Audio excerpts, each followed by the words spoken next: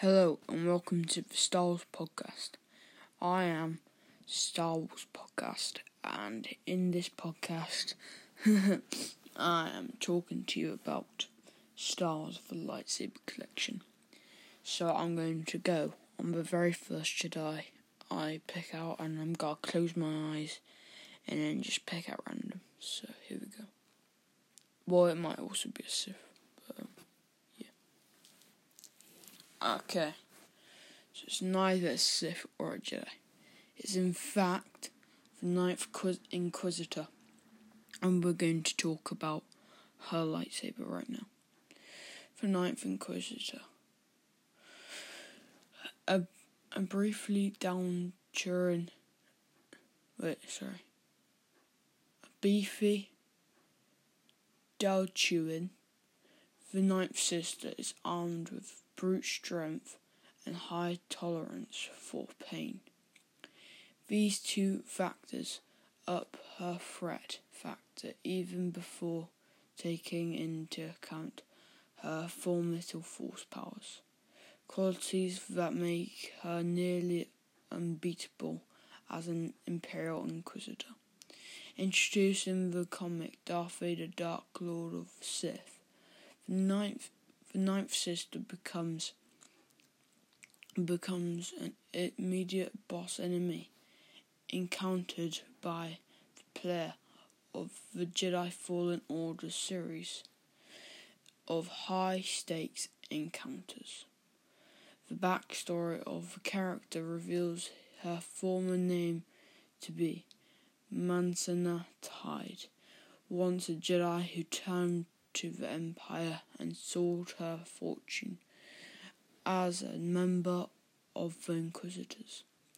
In Jedi Fallen Order, she works to concert with the Second Sister and hunt down the rogue Jedi Cal Kestis. Her double-bladed lightsaber spinning is customized to suit her brawny frame, with a thicker emitter ring shaped more like a disc. The two-toned ring has centric layers of silver and black, while the hilt is completely black with a glossy finish. The Ninth Sister, voiced by Misty Lee in the game, isn't particularly quick, but possesses an intuitive sense for reading and emotions for others. She has suffered combat injuries in the past, including the loss of her left eye and her right leg, necessary cybernetic replacement parts. So that was the Ninth Sister. Now I'm going to close the book again, and then I'm going to reopen it on someone new. Okay, we're on Anakin Skywalker. So we're talking about his Episode 3 lightsaber blade. The Skywalker lightsaber, as they call it in the book. The Skywalker lightsaber is essentially your lightsaber against which all others must be measured. It is the first lightsaber seen in a Star Wars movie.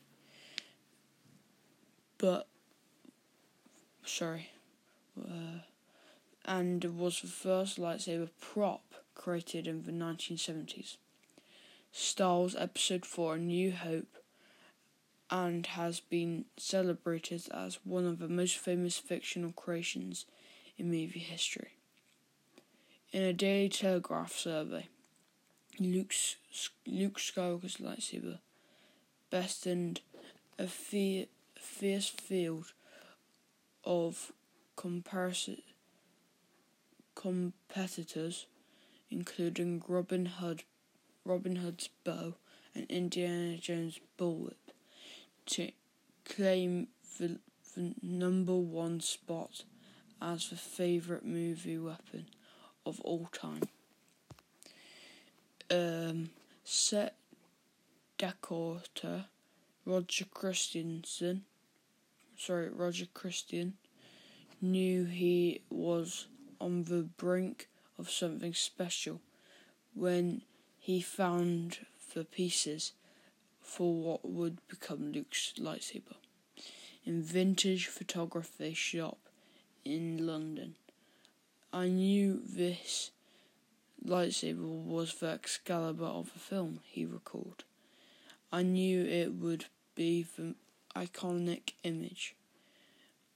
In the movies, the Skywalker lightsaber passes through many hands.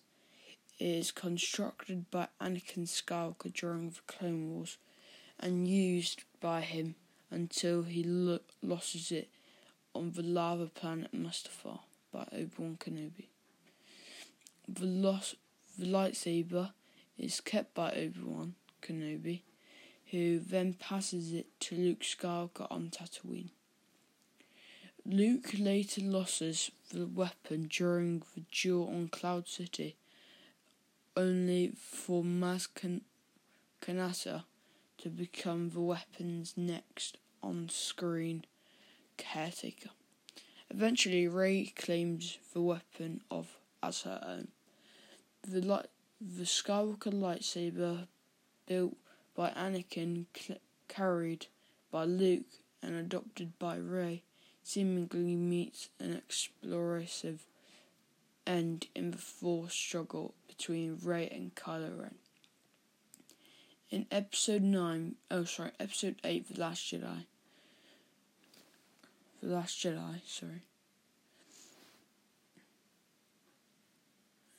Sorry, guys.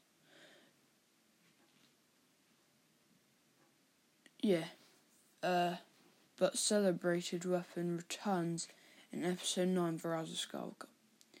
Newly repaired and instrumental in Rey's efforts to vanquish Palpatine during the Battle of Exegol. For the close of the film, the lightsaber is given a solemn burial along with layers at the old Skywalker homestead on Tatooine. So that's where Aunt Beru and Uncle Owen died.